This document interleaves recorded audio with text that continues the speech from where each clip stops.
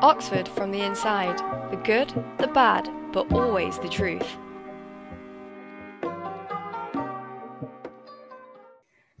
Hello and welcome to Oxford from the inside. The good, the bad, but always the truth.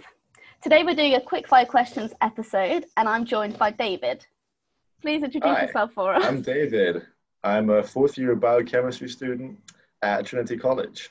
Lovely, lovely. So the question that I want to ask you is, what is a day in the life like for you? What do you get up to? What's a standard day? So the fourth year in the undergraduate master's course is, the majority of it is a lab project where you'll be working on your project and in the end you write your dissertation on it. So what I do most days is I wake up, have breakfast, go to my lab, do my experiments, and because it's COVID, after that I have to leave right away and do all my writing at home. I don't go in all days because the lab's running at reduced capacity. So some days I stay home and I do data processing, or I plan the next experiment and just generally communicate with the lab group about the way to move forward, really. Yeah, sounds good. So do you get to choose your own lab project? So the way it works is that you apply to several labs in the end of your third year. So there's obviously a huge variety. It's not all within the biochemistry department. So for example, I'm in a structural biology lab, which, while that's essentially biochemistry, it doesn't fall within the department. Some people are in medicine department, pharmacology. I'm pretty sure you can go into like biophysics, so maybe go in the physics department. Obviously, some labs, many people apply for, not everyone gets it, which was the case for me. So I essentially went into a second round of choosing labs and essentially chose from the leftover labs, which sounds quite sad, but I ended up in a lab I really enjoy. So wasn't all that sad in the end. Oh, that's good. That's good. I guess so. Do you find it really interesting, or do you think it feels more like, does it feel like a full-time job, or do you still kind of feel like a student while you're doing it?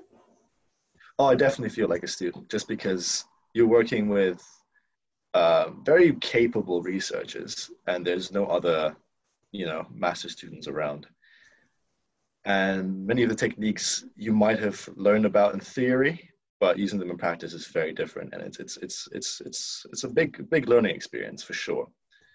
I think only after this will I feel like a real scientist. I'm still becoming one.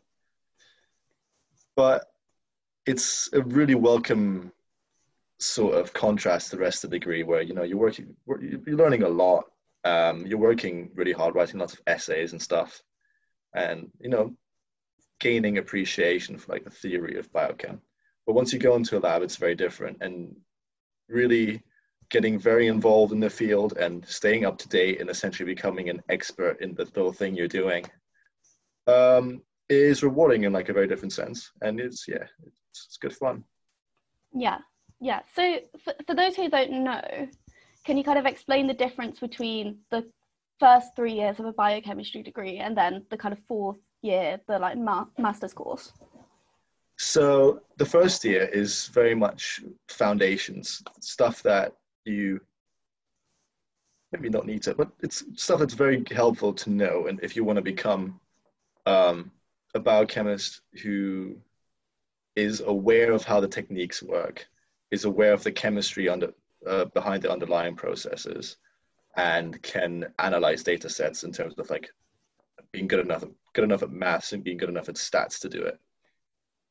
Then the second and third year, which is referred to as part one of the course, is essentially just learning about the basic principles of biochemistry, and the way we're assessed is an essay form. So it's very much how much you understand the processes and can apply the things you've learned to certain essay questions.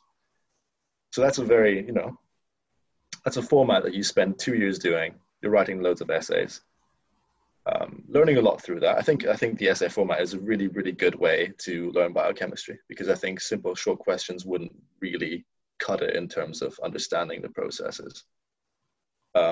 But then, yeah, your fourth year, you're in a lab, and while you do some teaching labs throughout your first 3 years, you follow a strict protocol. You don't always necessarily know what's going on. It's always timed because, you want to get your results by the time the labs are over.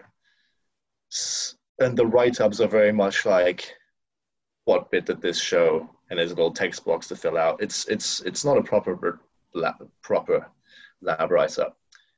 And you go into the lab, and you essentially are facing a problem. Like, I want to find this out, or this interests me, or this is of interest to the field. And then you have to think about which techniques are the best to apply. You have to start understanding processes that, people don't understand yet. So you take that way of thinking you've acquired through this sort of essay writing about processes that we already understand, and you take the knowledge you learned about how techniques work and what their strengths and weaknesses are, and you apply those methods to the problems you're facing in the lab, and then hopefully find answers. Wonderful. That sounds great. Well, thank you so much for joining us. And to everyone who's listening, thank you for listening. Good luck with the rest of term, and make sure to check us out on social media at Oxford from the Inside. Thank you. Thank you, Ellis.